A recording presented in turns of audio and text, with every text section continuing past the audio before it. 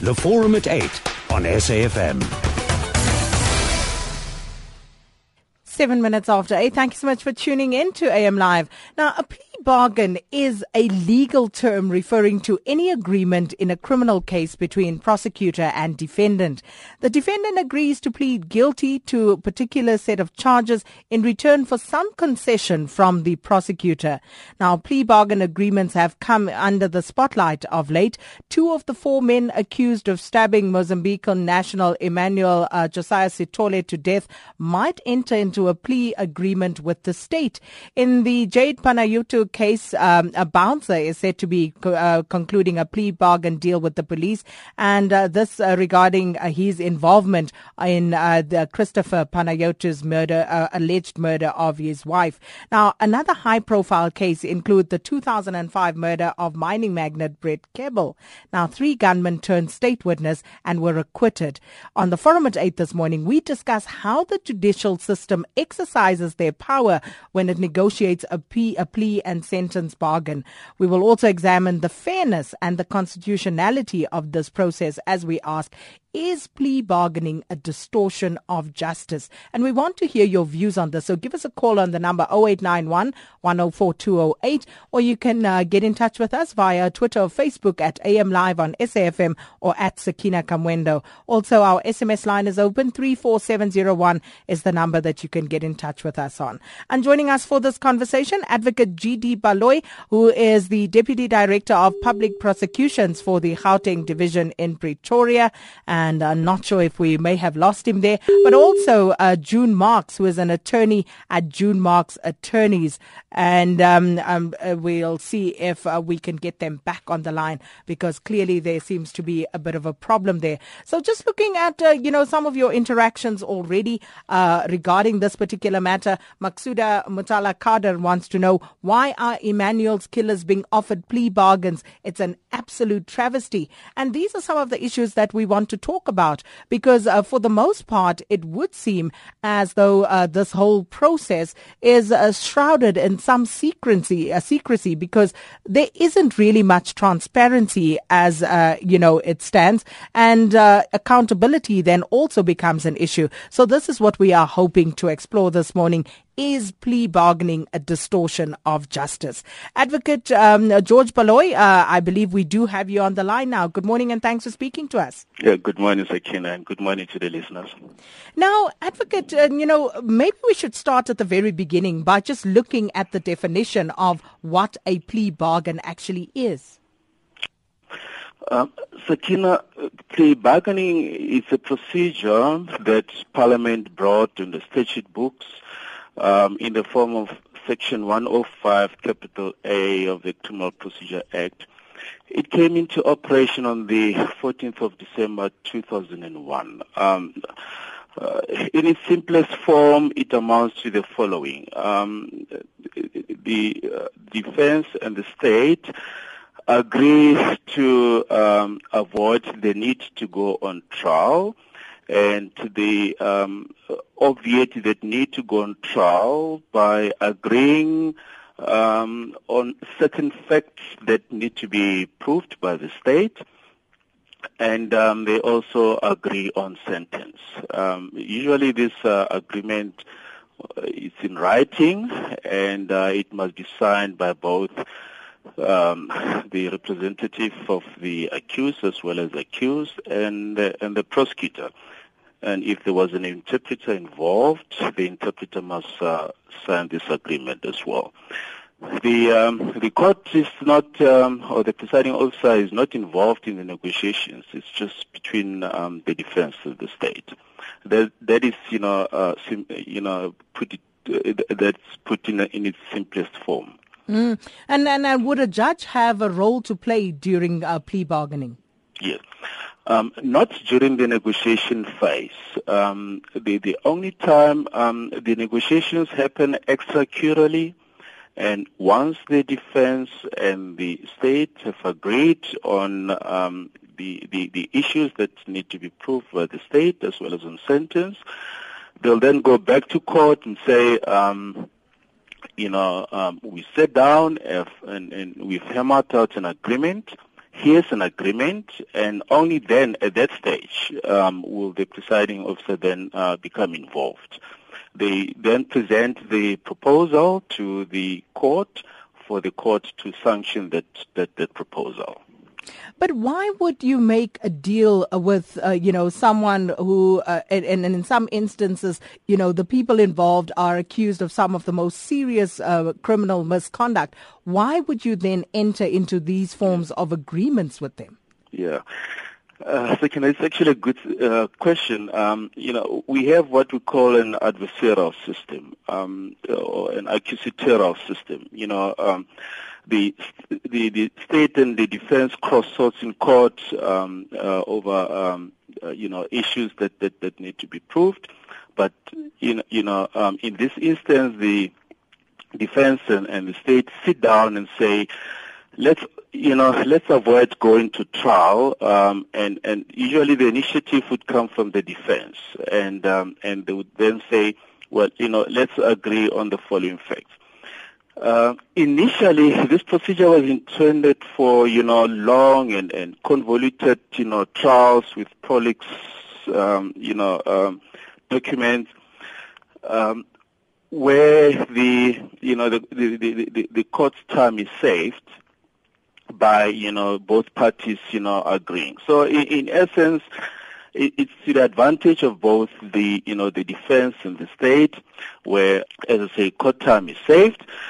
It might happen that perhaps the state might have difficulty in proving one or two elements, and that might be to the state's advantage. But it also gives the accused advantage in the sense that he gets his pound of flesh from the state. He says, I'm saving you the trouble to go into trial, but for that, I want you either to accept a plea on perhaps a slightly lesser charge, or a slightly lesser sentence.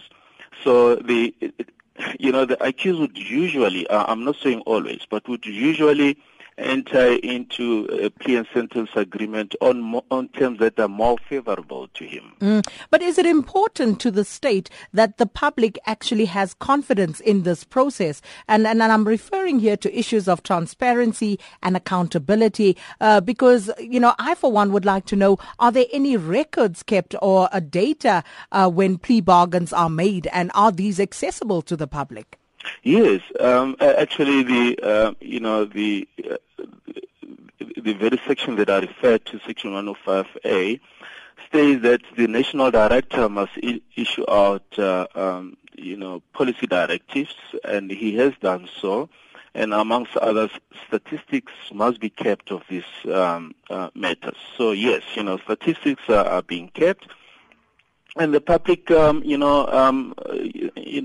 have, these are, official documents. So the public, would have access, to them. There's nothing, sinister or anything about the procedure. As I say, it's Parliament itself that has brought it on the, on the statute books. So, yes, this, it's a transparent process that if anyone wants to, have access to, they can, do so by all means. You recall, one of the plea bargainings that, took place here in the Pretoria High Court of Biesru. That was that led to considerable debate on the issue. People wanted to see the agreement itself, and we made it available to them. June Marks, attorney at June Marks Attorneys, thanks so much for joining us. Now, Advocate George Baloyi saying that when you look at some of the advantages of plea bargaining, both the state and the defense have something to gain. Do you agree with that sentiment? Yes, indeed I do. Obviously, the accused has to gain in it, given a much reduced sentence, and the state has to gain in that they're not put to the expense or the trouble of a trial. And obviously there's to gain in many of these plea and sentence agreements in white-collar crimes. There would be some form of compensation as part of the agreement for the victim. So it would seem to be a much more favorable approach to the matter. And what about the victim in this instance? Because, it would seem, and this is purely anecdotal as I speak because I don't have any empirical evidence to back it up, but it would seem as though there is a rise in the number of plea bargains, or maybe it's just from reading of so many across time. As far as the victim is concerned, the Act does provide for the victim to have input into the process and to comment on the plea bargaining agreement. And my experience certainly has been in, as I said, white-collar matters or in frauds and theft. There is provisions in the plea bargaining agreement for compensation or paybacks to the victim. So it would seem that the victims would also benefit from a plea bargaining process. But where the evidence, seems to be fairly cut and dry, like the Emmanuel Josias case, why would the state then need to enter into a plea bargain agreement with the suspects? Firstly, it's going to save the state the expense of a trial. As you would have noticed, some of these trials are carrying on for extended periods of time and being very costly. And second of all, the evidence is never really cut and dry. And as far as litigation is concerned, you never know what is going to happen in the courtroom. Everybody thought in Divani the matter was extremely cut and dry. And what about the moral and ethical considerations when it comes to plea bargaining? Because, it would seem somewhat immoral, somewhat unethical to enter into an agreement with someone who is guilty of perpetrating a crime. Perhaps Advocate Jayde Baloyi, you would like to weigh in on that because, it does seem in some instances one could read it, depending on where you're coming from, as, an indication of incompetence or laziness, I take your argument that perhaps you are trying to save the state money, but, why does it have to happen as often as it does? Yeah. Sikin, I just want to concur with the fellow panelists there as far as the victim is concerned, that the victim, in terms of this procedure, the victim is before the state presents the agreement before court, it must consult with the victim and have their inputs. And not only that, but the state must also consult with the investigating officer who is charged with the investigating of the offense, to also have his input. And another safeguard is that, the court will not approve or sanction the agreement if it's of the view that the sentence is not just. So there are built-in safeguards, to protect the victim.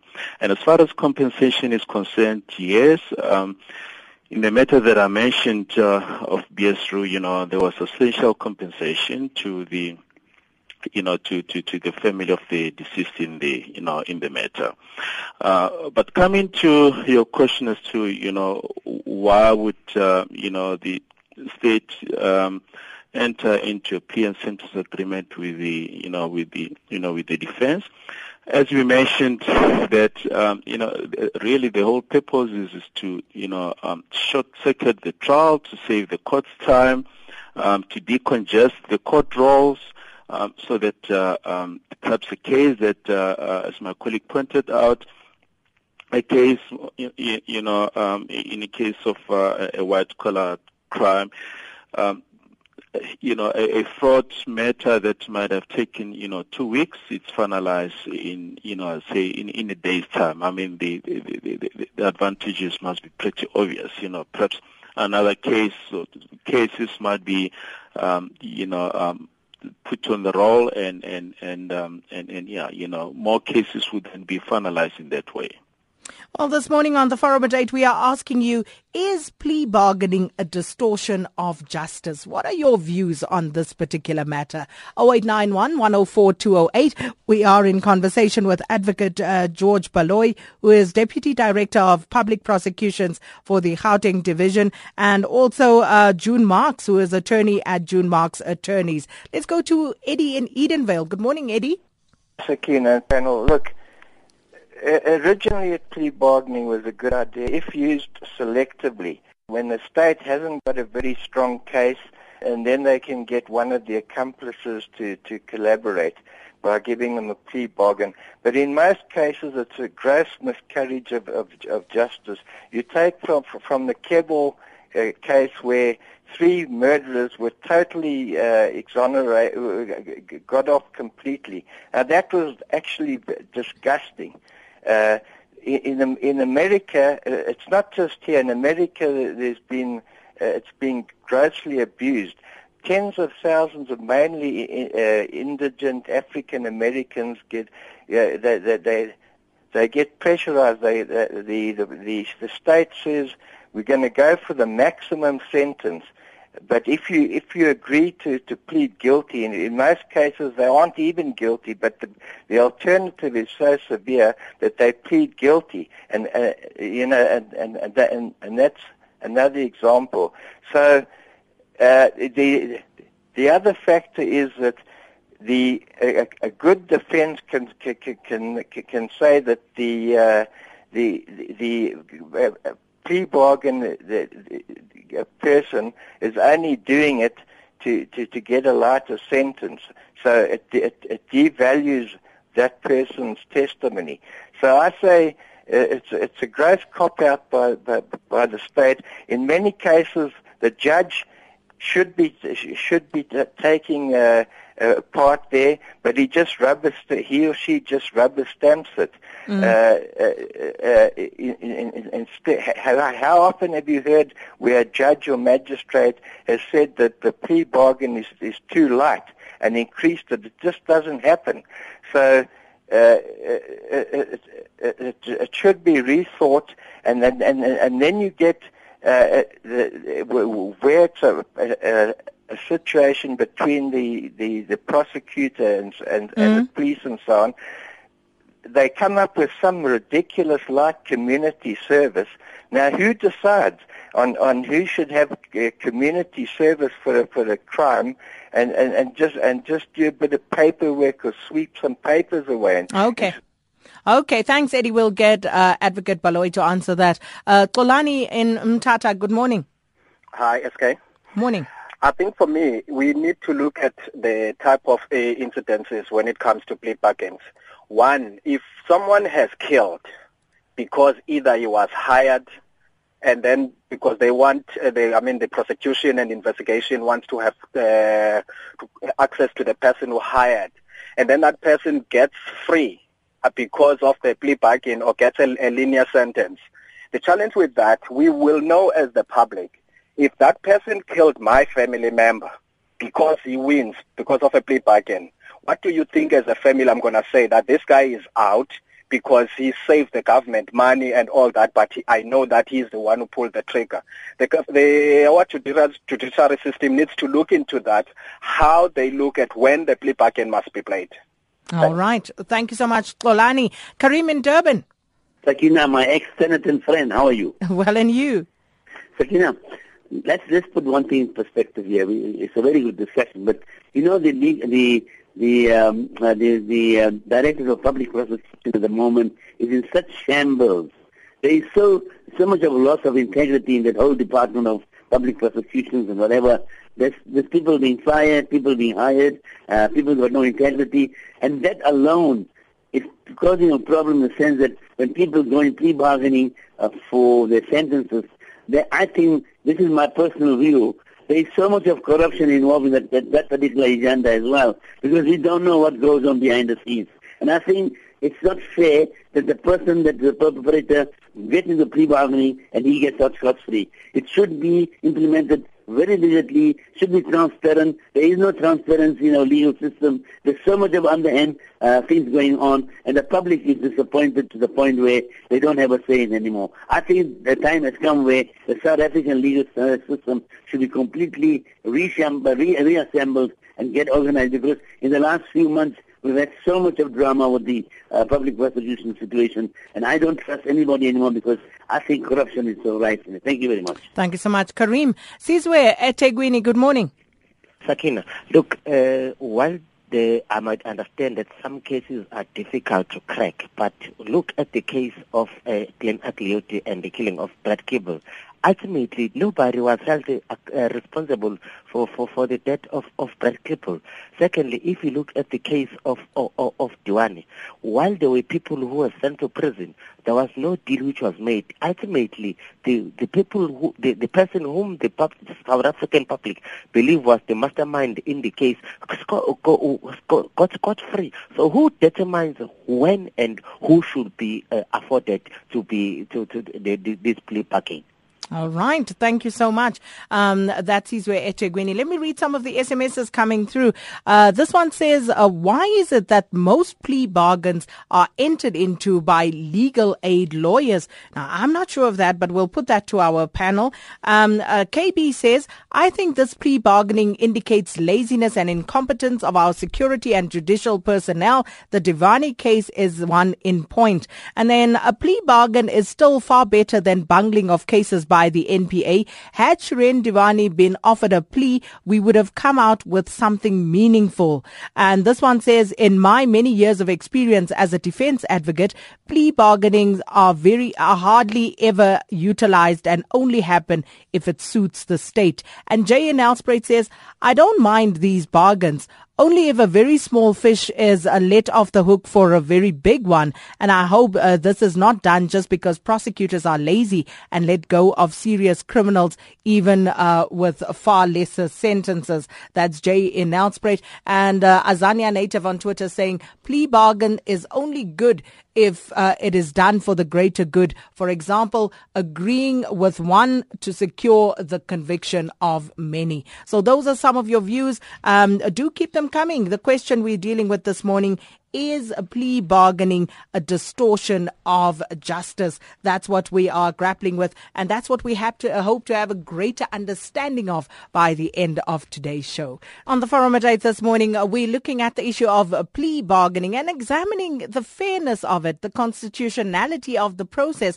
And we ask the question, is plea bargaining a distortion of justice? And just looking at some of your views, some of what you are saying regarding this, Khotso Motlabane says, is the priority to save time or is it to carry out justice? Why enter into a plea if the state has a strong case? Maybe it's because the case is weak. And then Khomotso Maluleka says, a plea bargain is only acceptable when entered into with an accomplice and not the actual perpetrator. And Aniki Clark says, plea bargain is not to be used willy-nilly. It must be in serious cases with weak evidence. Otherwise, it is a miscarriage of justice. And just looking at what Khomotso Maluleka was saying there, and I just want to repeat that tweet. She says, plea bargain is only acceptable when entered into with an accomplice and not a perpetrator. And then I'm reminded of this particular report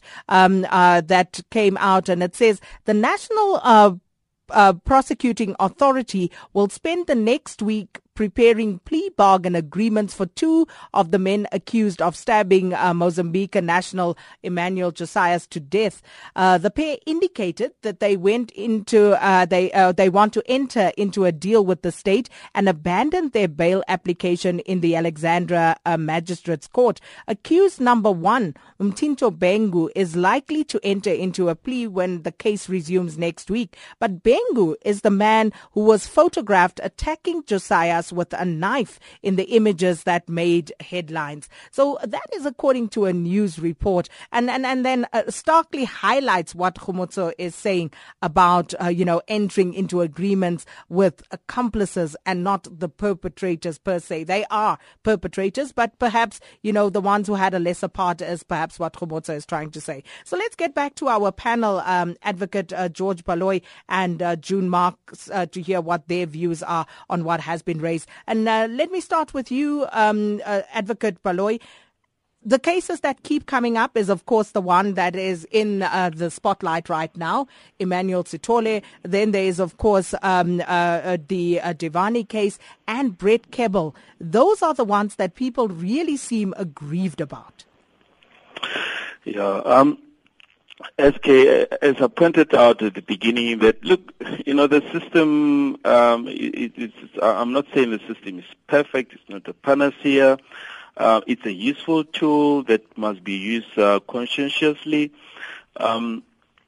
The are inbuilt safety guards. For instance, the only prosecutors who are authorized by the national director may enter into plea and sentence agreement, and it's usually your more experienced prosecutors, your senior prosecutors. So, those are people that, better placed to ensure that an accused doesn't escape, his just desserts by entering into a plea and sentence agreement. And there's a similar process in terms of Section 112, subsection 2, where an accused pleads guilty in court and he then submits a statement on the basis of which he pleads guilty. The only difference between these two processes, Section 112, subsection 2, and Section 105, is that in the case of Section 105A, the plea and sentence agreement, the accused, as it were, has an upper hand and he can secure, a more favorable deal for himself, whereas in terms of Section 112.2, when he pleads guilty, he throws himself at the mercy of the court. The listeners raised several issues. I think the first one was Eddie, who said that, plea and sentence agreement leads to gross miscarriage of justice, and also mentioned that it's used for accomplices. I think also another listener raised that as well. That, it's mostly indigent applicants who use the system and they are pressurized. Regarding this latter issues that that indigent applicants are pressurized, in terms of this process, the court must establish from the accused if he pleaded freely and voluntarily, without being forced, to do so. And as to the court must also establish that he's aware of his right not to incriminate himself, and all these issues will be contained in the agreement. But it goes back to the point that Khotso made, and he asked: is the priority to save time or is the priority to carry out justice? Yeah, well, SK, it's. As I say, it's upon the prosecutor to really look at the agreement and say, is this really, the correct, is the accused admitting to the correct facts, and is the sentence that's being proposed, a just sentence. So the prosecutor must make, a valid judgment. And after that, the agreement is submitted to the court, and the court, must make, the same call. The court must ensure that the accused admits, the issues that he says is admitting, and most importantly, the court must satisfy itself that the sentence is just.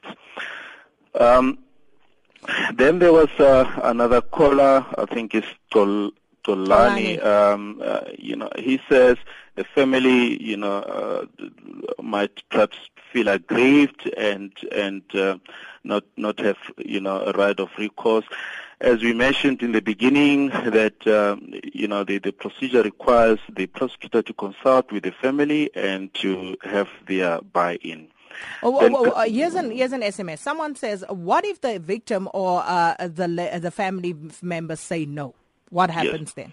Well, then, it's for the prosecutor then to explain to them, the problems that the state might have to face if we go on trial, and if the victims or the family cannot be convinced, then the agreement will just have to fall flat, and we then go on trial. So as I say, it will never be forced down the throat of a victim. If they're not happy with the agreement, we'll then go on trial, in the normal course. Then Karim from Durban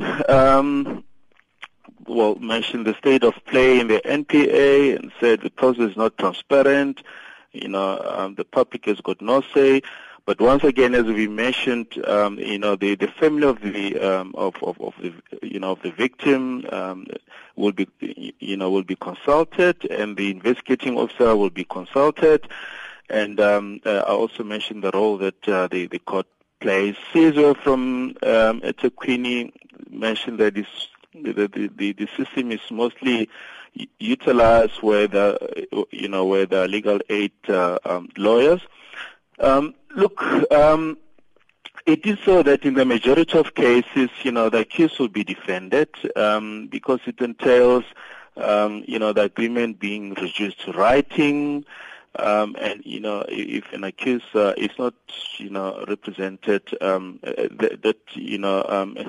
it would be difficult for that accused to reduce the agreement to writing. Let me come to June.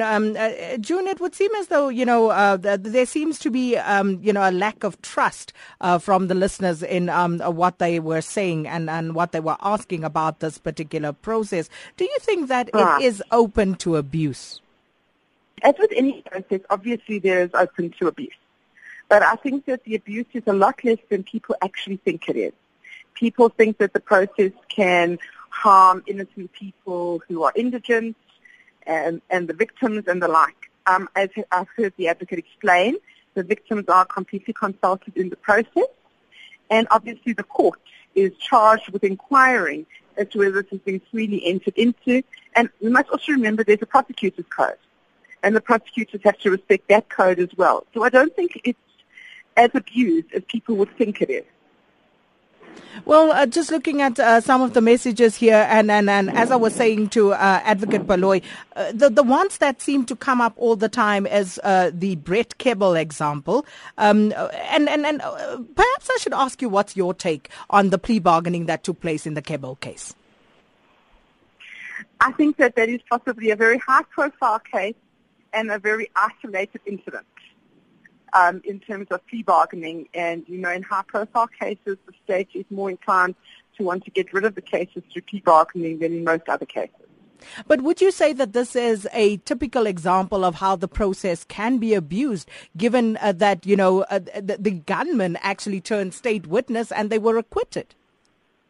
I just missed your last sentence, sorry. I'm saying if the person, the gunman, actually turns state witness and gets acquitted in this case, surely that is a case. I accept that is a case very much which was open to abuse, and obviously it was a highly publicized case. Now, and obviously the Devani case, there were a number of plea bargains in that case as well, and it wasn't exactly the nicest example of plea bargaining in action.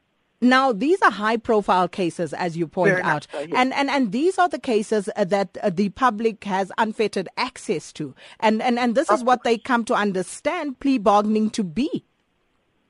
It's very unfortunate that we've had a number of extremely high-profile cases in which there have been plea bargaining, and obviously people have seen them as open to extreme abuse. But I think that can be seen more as the exception than the norm. And if you look at what's going to happen now, from what we are hearing about the Emmanuel Josias case, yes. and the fact that there is talk that there's an indication at least that the state is looking at striking some deal with some of the accused, 2 of the 4, again. It's a similar case to the 2 that we've just mentioned. Of course, another very high-profile case where the emotions are running extremely high at the moment. And obviously people are feeling that the idea of making a deal with a murderer is extremely difficult. But must remember also that South Africa is not the only system that does it. But that doesn't make it right, though. That doesn't make it right. And it comes back to the earlier question where we lost you about, the ethics around this particular matter. Striking a deal with a murderer. Obviously, like any other kind of a system, the system isn't perfect. I think that the idea behind the system, it has laudable motives. The idea being to save the state's time and money, and obviously to punish or take out the society's vengeance on various perpetrators, and obviously the incentive to the accused of being a lesser sentence. And obviously we must realize also prosecutors would be open to their state employees, and they would be open to a much easier victory than thinking to themselves, if I go to court and lose, this could be more unfortunate. So I agree with you, in certain instances, people will feel aggrieved that you're making a deal. But in other instances, I think that the system does work. It's just unfortunate that the exposure has been to various high-profile cases where the state doesn't really want to take the risk of losing. Well, is that indeed the case, Advocate Baloyi, that the state doesn't want to take the risk of losing and that is a motivator, especially in these high-profile cases, for entering into plea bargains? Yeah. Well, SK, I don't really think that, the state would, enter into plea and sentence agreement merely, to avoid the risk of losing a case. Unfortunately, the cases that have been cited, perhaps just as a few examples that perhaps give the system a bad name. But, it is a useful system. I mean, there are equally other cases, high-profile cases, that have been, successfully concluded by way of plea and sentence agreement. I mean, I can mention the Silibi case, the BS3 case, the Diwani case, and many other cases in the lower court. Remember that, most of the criminal prosecutions take place in the lower court, and there are many that are successfully concluded there, that perhaps, are not mentioned. But, there are cases where, even if the state has got a strong case, I mean, they feel that if an accused is genuine, he's coming with a proposal that is acceptable. And I must emphasize here that, plea and sentence agreement is not, a system where an accused bargains away, what must happen to him in terms of conviction and sentence. In other words, he cannot bargain away a conviction on an appropriate charge and an appropriate sentence. So it's really, the duty is really upon the prosecutor to make sure that the accused pleads to the correct charge, and that the sentence that is proposing is an appropriate sentence, in the circumstances. Well, just a reminder, if you've perhaps joined us late, what we are discussing this morning and the question we are putting to you is whether plea bargaining is a distortion of justice. And what we're trying to look at is, how the prosecution actually exercises its power when it negotiates a plea and sentence bargain. And we also want to discuss and determine exactly the usefulness and the fairness of this particular process. And our guests this morning, Advocate Jayde Baloyi and June Marks, an attorney. So what are your questions surrounding this? But before I go back to the lines, in fact, let me go to Mozambican in Mozambican. Good morning, Mozambican. Morning, Sakina. Look, with every law, I think we always have to look at the intention of the legislature. Now, what Advocate Baloyi is saying, if indeed the intention of 105 capital A, as you say, is to save the court time and money, then it becomes a useless law, because remember, NPA is charged with administering justice. Now, if we have to administer justice, obviously it will take time in terms of investigation and lot of resources, financial resources, to determine an appropriate outcome. Now, my question to Advocate Baloyi is that, remember the Moses Tatani case in the Free State. We've seen in television that he was murdered, and we know also there's a doctrine of common people, and nobody was convicted. Now the question is, does he really believe that we have enough capacity in the state to administer justice? Because if it means there is capacity, then we don't need this law. This law is unjust and needs to be done away with. Thank you. That's my contribution. Thanks so much, Mokgomotsi. And just to add to that, looking at some of your contributions, Dumisani Dukes Mukwena says the introduction of plea bargaining by the South African Law Commission in 1996 was an unprecedented mistake in our judiciary.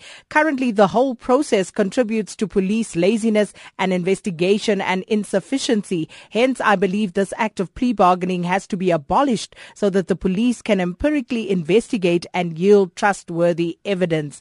Zipozayo Ahaya says, it would have been better if the victim had a say on whether the perpetrator gets it or not. I think the prosecutors are obsessed with winning cases and lazy to prepare and interrogate the facts. Henka Kutsia says there's no ordinary person that got that service. It's only people that have money that are linked with senior staff in police and justice, and there is no justice to ordinary victims. Mohale Mampuru says Vusi Pikoli undue gave Mark Thatcher and Glenn Agliotti plea bargain agreements. And Tommy says, if this is what happens in high-profile cases, what confidence can we have in the fairness of our judicial system? June, let me start with you. Can you hear me? Yes, I can. Okay. Some of the comments are well-founded. I would say it has certainly been my experience. I do a lot of white-collar matters, so I would have come into cross with plea bargains mostly in those matters, and it has certainly been my experience that it's an easy win, an easy way out for the police and for the prosecutors, and very little investigation has been done in the matters, where I've certainly seen some very unfortunate plea bargains in white-collar matters. So I will give them that. However, I do think that the system does require a plea bargaining process. Most of the wins, certainly in the white-collar crimes, have been on a plea bargaining situation. But I also see from a plea bargaining perspective, there is very little chance of the victims getting any form of restitution unless there is a plea bargaining process in place. Because the perpetrator simply will continue to fight the system in perpetuity, and the plea bargaining process has certainly allowed release of monies to victims of crime. It's certainly been my experience. So that is my views on that. Okay, before I get to you, Advocate Baloyi, let me read a few more SMSs here. This one says, the Sitole murder case was clear-cut, caught on camera. It is disgraceful cop-out to enter into a plea bargain for that case. This one says, this is a policy to service state weaknesses. And Wayne in East London says, the justice system in South Africa is in a complete mess.